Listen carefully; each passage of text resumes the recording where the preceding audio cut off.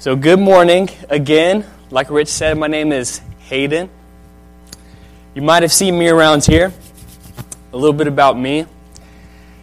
I began studying at Liberty last fall, and before I moved up here from North Carolina, my folks were asking around our church back home, trying to help me find where in the world I was going to live once I got up here. Roommates and places were not coming together, and time was short. I'm talking like a couple weeks before class started, I did not have a place to sleep in Lynchburg. So many prayers were going up. Finally, my parents found a connection in Lynchburg through some family church friends. Excitedly, my parents asked me, "Do you remember Clay Mackie?" And I'm thinking, Clay Mackie? Clay Mackie? I haven't heard that name in like 10 years.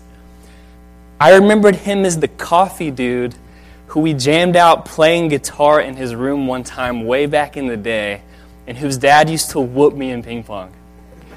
Do you remember that guitar sesh? Yeah? Okay, cool.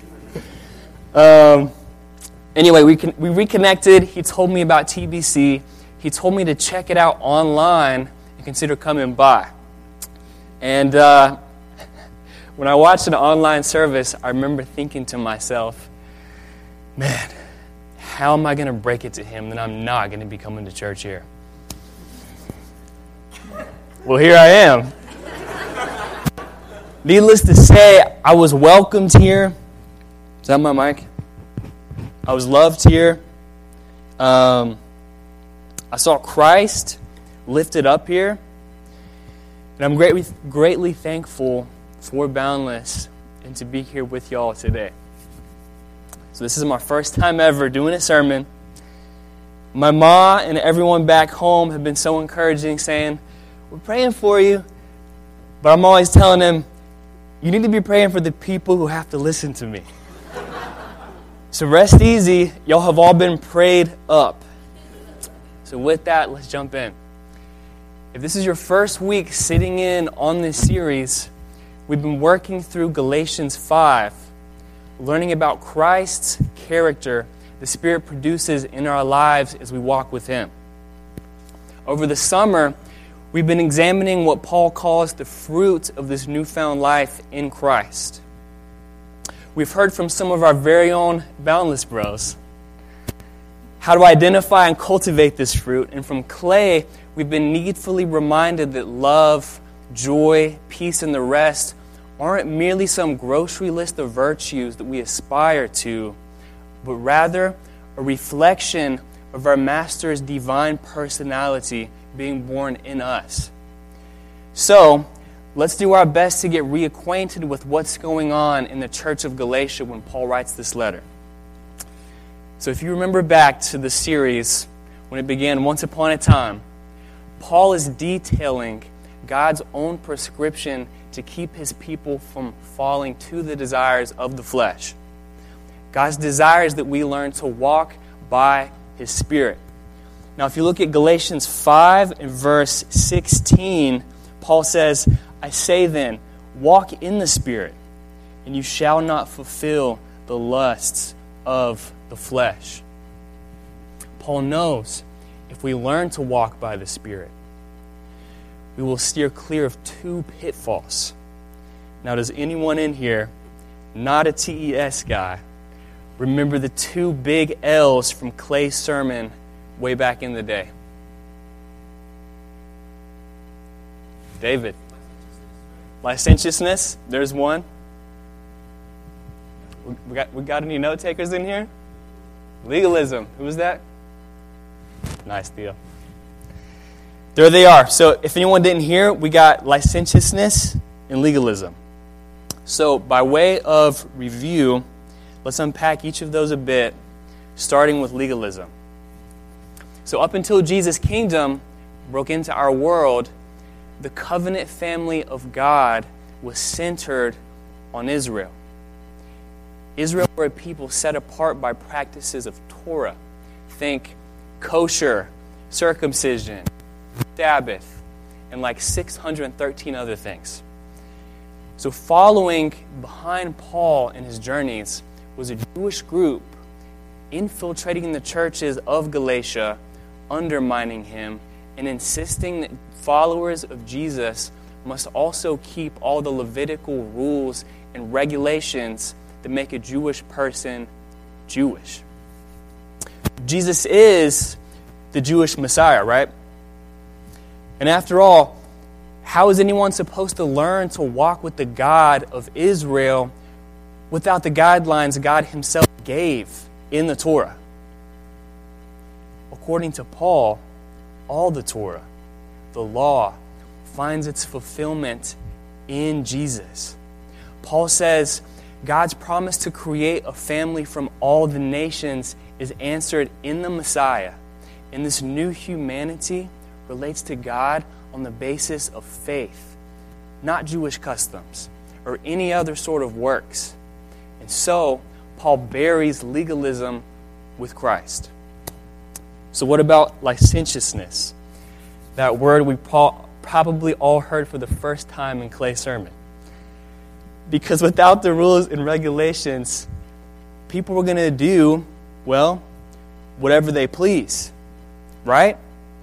Cheap sex, joyless grabs for happiness, cutthroat competition, and all the outworkings of the flesh. The law was in place to restrain. So what does Paul say? In Galatians 3 and 4, he explains the law did its job.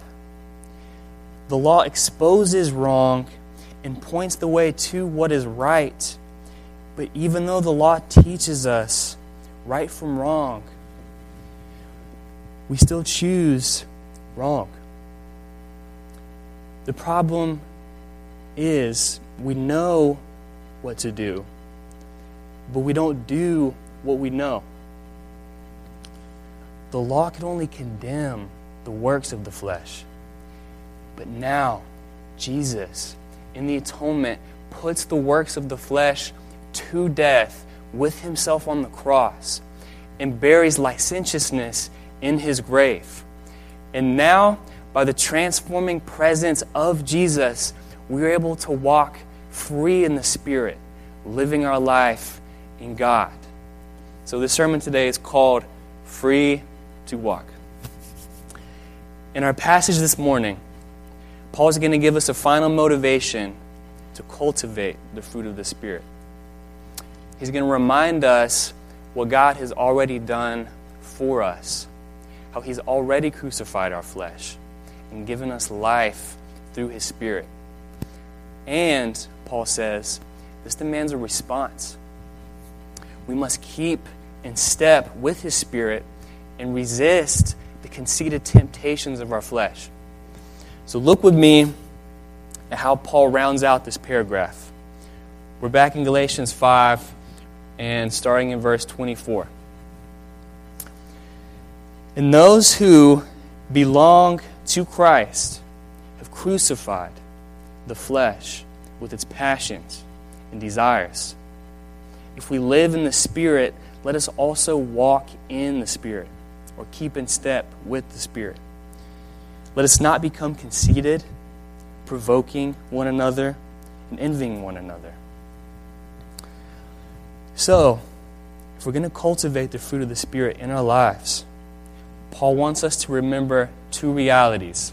For any note takers, we're going to talk about two realities. First reality, we've received divine enablement. And the second reality, we're responsible to act on it. So, again, God has done his part, which frees us to do our part. So we're going to call the first reality divine enablement. Divine enablement.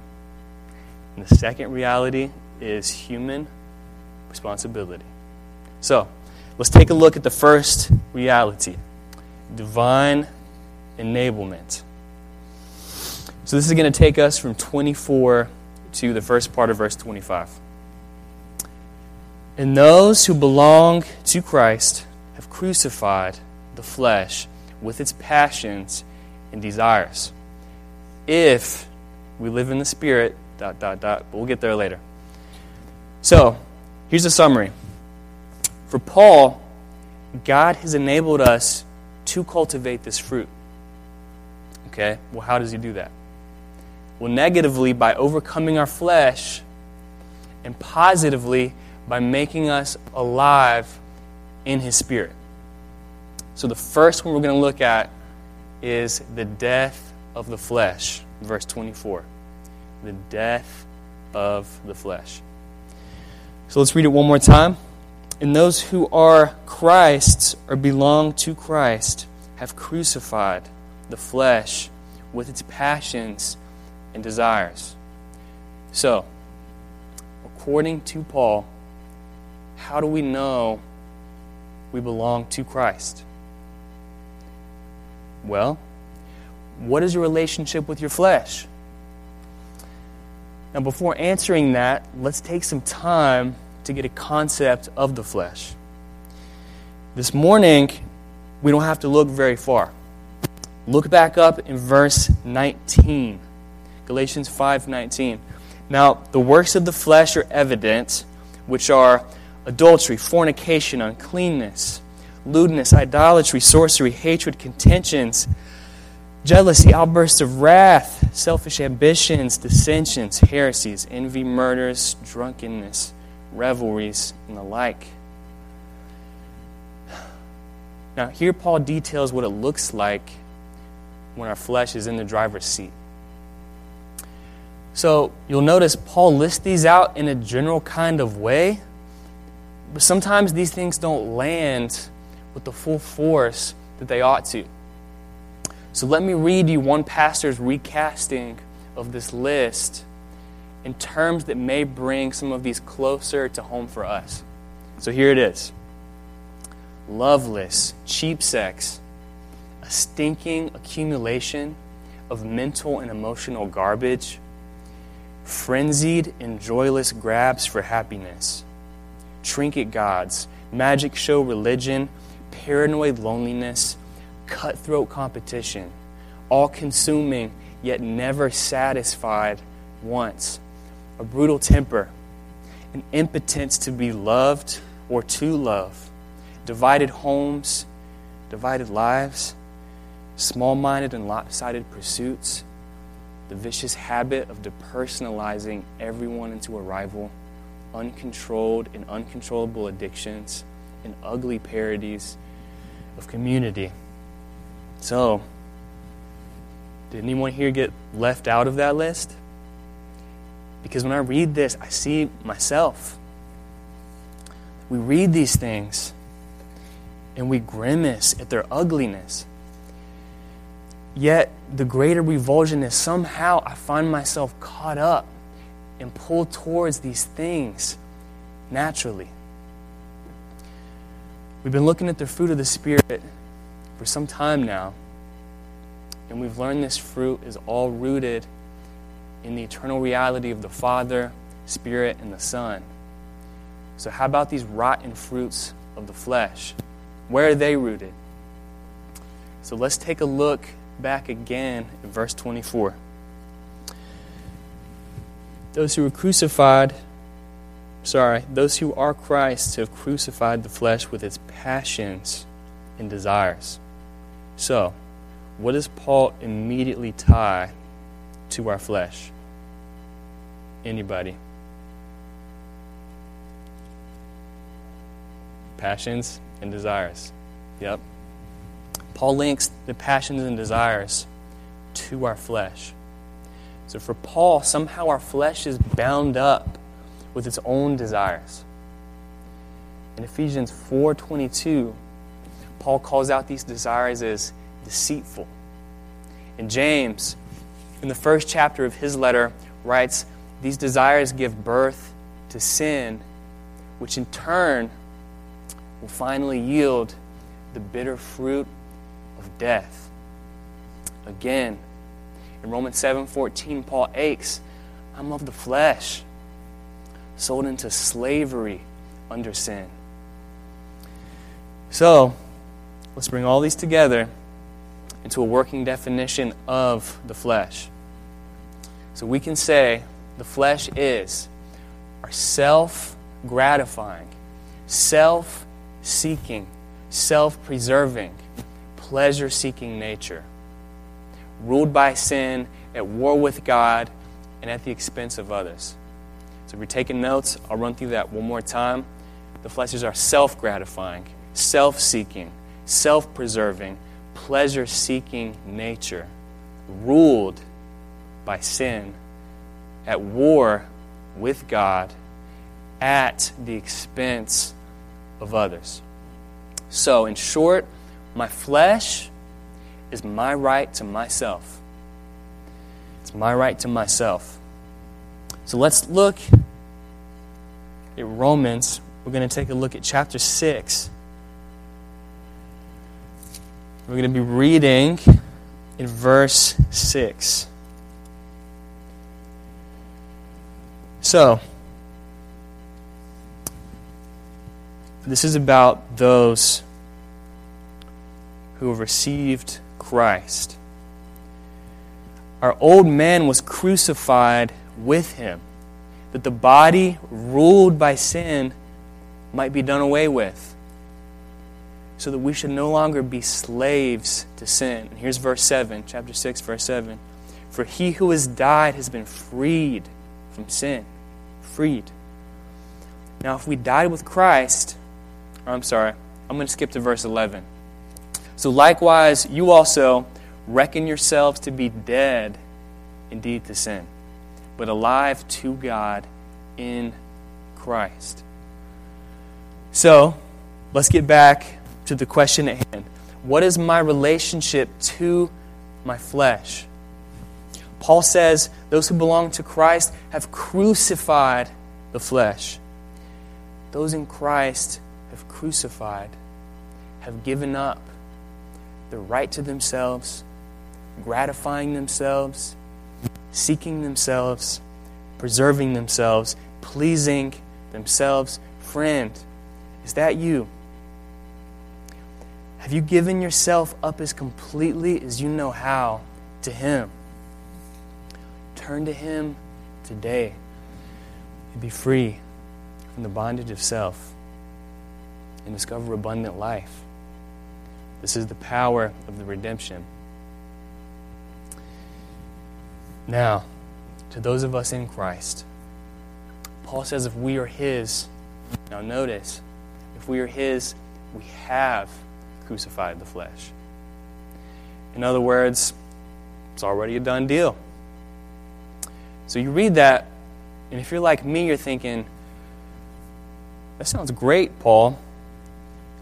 But if my flesh is crucified, why am I still fighting it every day? Why am I still struggling and falling back into serving my flesh? Better yet, if my flesh is crucified, how does Jesus tell me to take up a cross daily? Right? All right, check this out. So Colossians 3:3, and I'll read this for you. Paul says, you died. You died. And your life is hidden with Christ in God. Then in the same breath, in verse 5, Paul says, so put to death what belongs to your earthly nature. So do y'all hear that question the text raises? The question I'm trying to raise here is, if my flesh is crucified, then why do I have to keep crucifying it? Or in other terms, if I'm free from my flesh, then how is it that I keep returning to it? So let's take a look at Numbers, the book of Numbers, in chapter 11. Numbers 11. And while we're turning, I'll set the table for us. So here, we find Israel wandering in the wilderness. God has just liberated the nation of Israel from their oppressors in Egypt with a mighty hand and an outstretched arm. And in the culminating act of salvation in the first covenant, Yahweh reveals His name by redeeming His people and delivering them from their bondage. So here in Numbers, Yahweh has entered into covenant with Israel, made a well to dwell with them as his people, and is leading them into a flourishing land he's giving to them. So let's pick up Numbers 11. We're going to be in verse 4, starting in verse 4. Now the mixed multitude who were among them yielded to intense desire. So the children of Israel wept again and said, "Who will give us meat to eat?" We remember the fish, which we freely ate in Egypt, the cucumbers, the melons, the leeks, the onions, the garlic. But now our whole being is dried up. There's nothing to eat at all except this manna before our eyes. So what do we see here? Well, let's frame it up. So Israel, freed from Egypt, give in to what? Desire, right? They give in to desire that deceives them into preferring their slavery. And then anyone familiar with Israel's sojourn from Egypt knows that this yearning to go back to Egypt is a chorus of Israel picked up again and again until finally chapter 14, verse 4, they say, "Let's choose a leader. Let's go back to Egypt." And we read this and we're just like bewildered. If not for God holding tight to his people, to his promises, Israel would not have pressed on to take hold of their inheritance. We read all this and wonder, how could Israel, liberated from bondage, choose to go back? Well, don't we? So let's ask our question again. If I'm free from my flesh, how is it I keep returning to it? Well, was Israel freed from Egypt? Yes. Did Egypt still carry Egypt with them? Yes. So now back to us. Are we free and crucified to the flesh? Yes. But do we still carry the flesh with us? We do. We know it well. Even in Christ, our struggle with the flesh continues in this life. But brother, sister, be encouraged. This struggle, this conflict is the Christian life. If your struggle with the flesh stops in this life, that's when you know you're in trouble.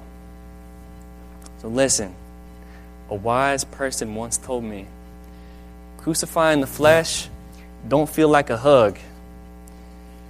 But just as God decidedly liberated Israel through the Red Sea, out of bondage to Egypt, so Jesus Christ has decisively liberated us through the cross and out of bondage to the flesh, breaking the flesh's power over us. But likewise, without God holding tightly to us and to his promises, we would not press on to take hold of our inheritance.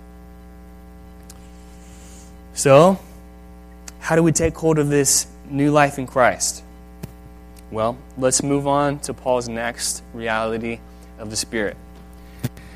So here's our next reality. The first one was death to the flesh. This next one is life by the Spirit.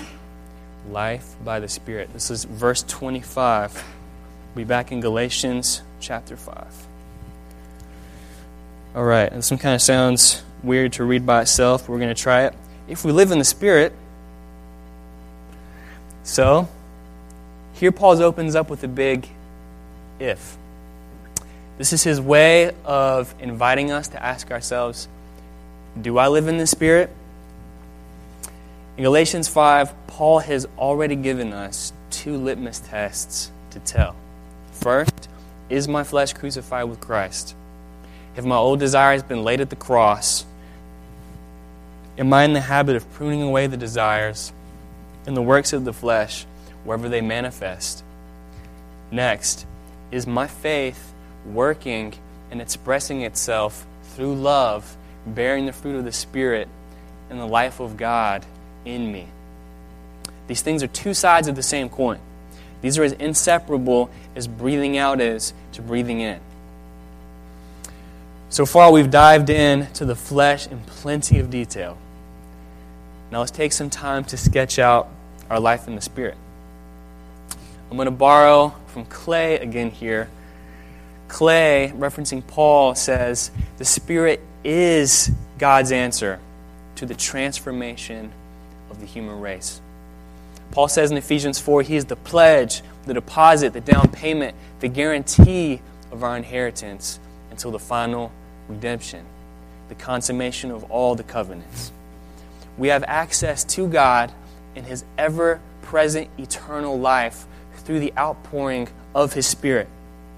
And now, just as the God who is Spirit became incarnate in the flesh, that very life of Christ can now be incarnate in our own lives as we are made into sons and daughters of God. In Christ, we have the freedom to fully love, the power to lay down our lives, the power to give of God's never-ending life, the power to obey. All this is ours to lay a hold of.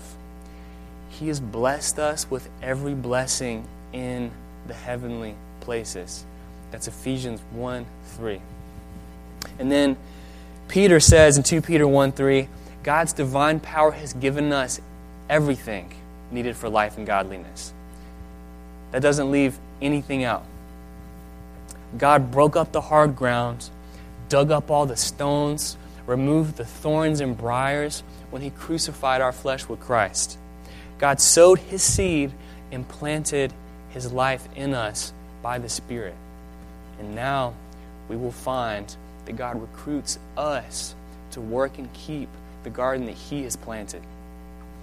So next we're going to move into the second reality. The first was divine enablement. This next reality is human responsibility. Human responsibility. We're going to pick up in 25, the last half of 25 into 26. It says, let us also keep in step with the Spirit. Let us not become conceited, provoking one another, envying one another. So here Paul moves from all God's work on our behalf into our human responsibility in sanctification. Then he gives a final warning to keep watch over how our flesh will subtly plunder our freedom if we're not vigilant. So first, we're going to look at keep in step. This is Paul's first command, to keep in step. So if all this has been purchased for us, what is left for us to do? Well, verse 25, let us keep in step with the Spirit. Now, Paul uses some interesting language here worth noting. Many translations choose to render the call in this verse as keep in step. So let me tell you why I think this is a good choice. This word in the Greek has a specifically militant tone. So the idea here is keeping in rank or advancing in a march behind a captain. Think of 2 Corinthians 2:14. Paul says, "Thanks be to God who always leads us in Christ's triumphal procession, and through us manifests the aroma of the knowledge of Him in every place." Think about Paul's entreating us to take up God's own armor. For our struggle is not against flesh and blood, but against principalities, powers, rulers of the darkness of this age, and spiritual forces of wickedness in the heavenly places. Ephesians 6:12. And so a dimension of keeping in step has to do with walking in Christ's conquest of our enemy's kingdom in the cosmos. Now, this does not mean we go full cavalier, kamikaze Christian, recklessly whirling the sword of truth.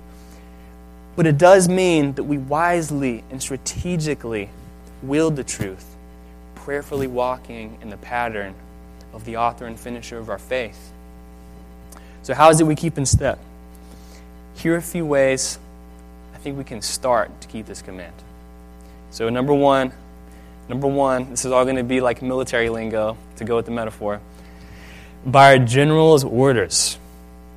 General's orders. So this is knowing, submitting to his word, seeking his word out.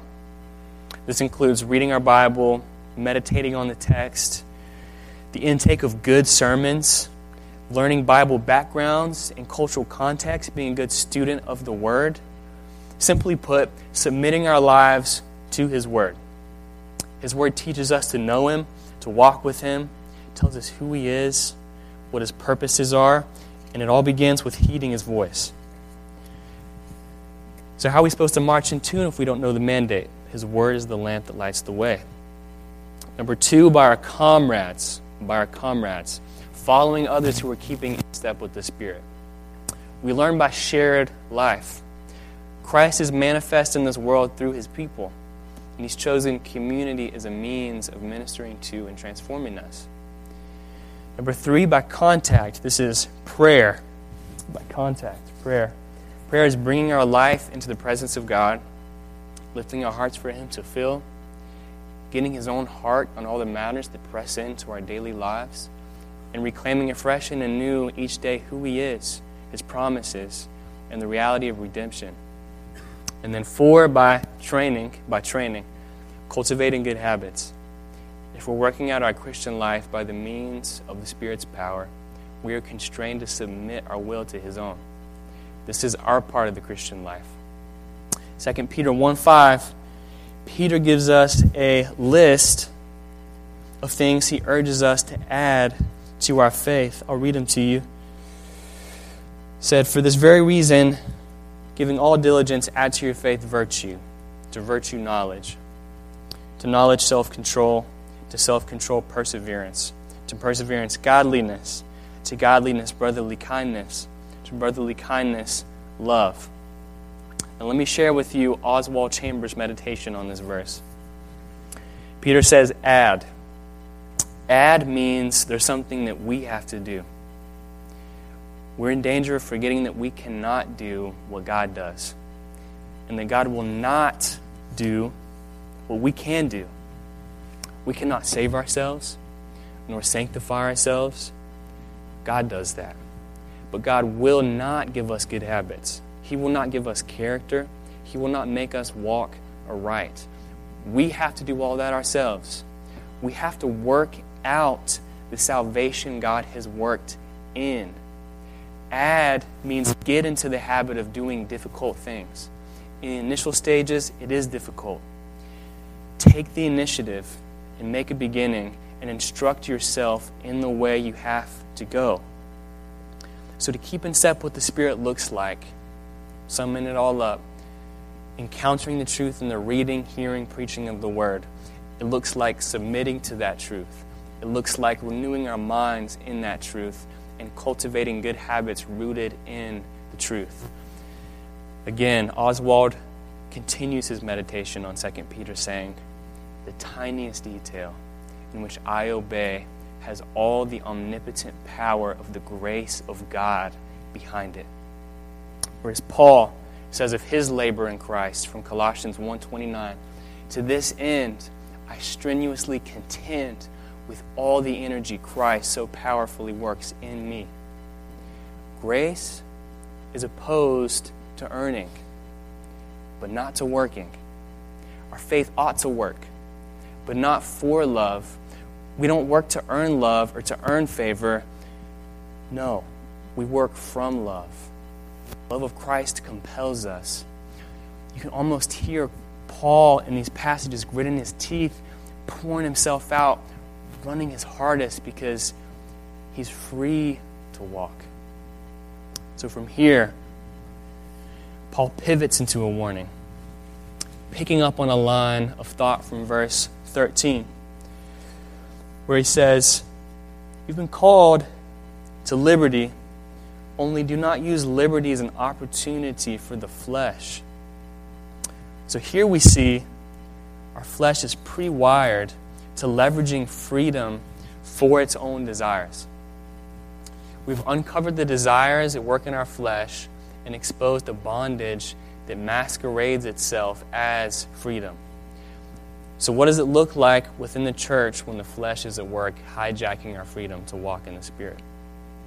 So this is our last point, B. It's Paul's second command. Don't grow conceited. Verse 26, again, don't grow conceited. Let us not become conceited, provoking one another, envying one another. So Paul closes this passage calling for us to guard against conceit and spells out what it looks like when conceit is taken hold. This passage is the counterpart to Paul's first command. Notice, let us keep in step. And here, let us not become conceited. Like our first two realities of divine enablement complemented one another, here, these twin perspectives in our human responsibility inform one another. As we're cultivating new habits that orient us in the life of the Spirit, we are also learning to prune off old habits and uprooting ways of thinking that crowd out the Spirit's growing in us. So notice here the one heart attitude Paul chooses to single out is conceit. This is the fertile ground for the flesh to take root right here in our midst. This is the imminent threat to our freedom to walk in Paul's mind. We ought to take a closer look. So what is Paul getting at here when he's talking about conceit? Now, I don't know Greek, but guys who write commentaries do. And New Testament scholar Douglas Moo reminds us that breaking down a word into parts usually doesn't take us to the true meaning of a word any more than butterflies have anything to do with butter. However, in this case, there's a rare exception to the rule. Our word for conceited is from the Greek kinos, meaning empty, and doxos, meaning praise. So put it together, and you have empty praise. So here, we have a person who believes they ought to be complimented or recognized. And actually, the good old King James captures this idea really well with a word you might not have heard before. So King James translates this word as vain glory. Vain glory. Anybody heard that? A couple people? Okay. Got some King Jamers in here. So this gets at another aspect of conceit. It's seeking glory from myself. Now, a job well done and approval, these are good things. These are good things. But when we find ourselves motivated by a desire to outshine our brothers and sisters, you can be sure we're not walking free. You can be sure. Listen to Martin Luther. Y'all might have heard of him. He's commenting on this passage here. Vainglory has always been a common poison in the world. There's no village too small to contain someone who wants to be considered wiser or better than the rest. Those who have been bitten by pride usually stand upon the reputation for learning and wisdom. Vainglory is not nearly so bad in a private person or even an official as it is in a minister. So to Luther, this poison is at its worst right here in the church. We have to remain vigilant always, especially of our own hearts, of our own deceitful desires. So here are two fruits we can trace back to find the root of vainglory. So provoking and envy, Paul says. Provoking and envy. Provoking here is variously translated as challenging. Challenging. So leaning here on Douglas Moo again, our Greek guy, provoking in this instance can be understood as aggressive challenges to others in their views. Yeah? So let's not get this wrong. As Christians, we are called to constantly confront sin and lies in this world. And in doing so, we will necessarily challenge someone's views. Like if we don't challenge someone's views, we are not communicating the message. The message is not coming through. So what is Paul getting at here? Well, ask yourself this. Okay. What is the spirit in which you're challenging someone?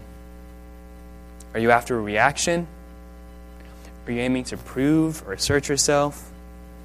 Do you want to be the best arguer? Or are you seeking understanding? Proverbs 18:2. A fool takes no delight in understanding, but in expressing his own heart or own opinion. James 1:19. Let every man be quick to listen, slow to speak. 2 Timothy 2:24. A servant of the Lord must not be quarrelsome, but gentle to all. And verses here could be multiplied, but we're going to move on to envy. Now, envy is being embittered at the success or the happiness of others. And its nastiest, it can enjoin us to be happy even at someone's downfall. Envy is born when I see someone as a threat to my purposes or my glory. But friend, when our purposes are in God and we give glory due to Him, how can we boast? When our eyes are rightly fixed on God, these little competitions we invent with each other melt away. I found when I'm feeling insecure about someone better, faster, stronger than me in whatever area, my flesh's first reaction to inflate my own gifts and insulate my ego. Paul says, 1 Corinthians 4:7, what do you have that you did not receive? And if you received it, why do you boast as if it were not a gift? Gifts are given. Gifts are not earned. But somehow we fall prey into this delusion like our gifts are all thanks to ourselves. God's given us all an array of gifts. And the same gifts I see and envy in others, God has given to my brother to edify and build me up in His church. And my own gift that I wrongly use to elevate myself in my own eyes, God has given me to build up and edify my brother. So we must realize no one's strengths take away from our own. One of my brothers told me the best way I found to counter envy. When you're feeling threatened by someone else's strength or gift, build them up. Affirm that gift in them and just watch your pride deflate. Philippians 2 and verse 3, Paul says, do nothing from selfish ambition or conceit, but in all humility count others more significant than yourselves. So to wrap up, what have we learned so far? What have we seen so far in Galatians? In Christ, our flesh is overcome. And in our new life, we learn to prune off old habits and cultivate new ones. Finding all along the while, we're carried along by the Spirit of God as the life of Christ is formed in us. And now we have power and freedom to walk in God's ways and take hold of His desire for us to receive His fullness of life.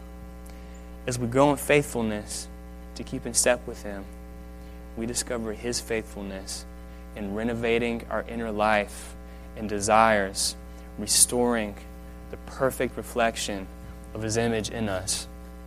He has promised to finish the work, but He calls us to partner with Him, cultivating and bearing His fruit in the world. So friend, brother, sister, what will you do with this divine freedom? Let's pray.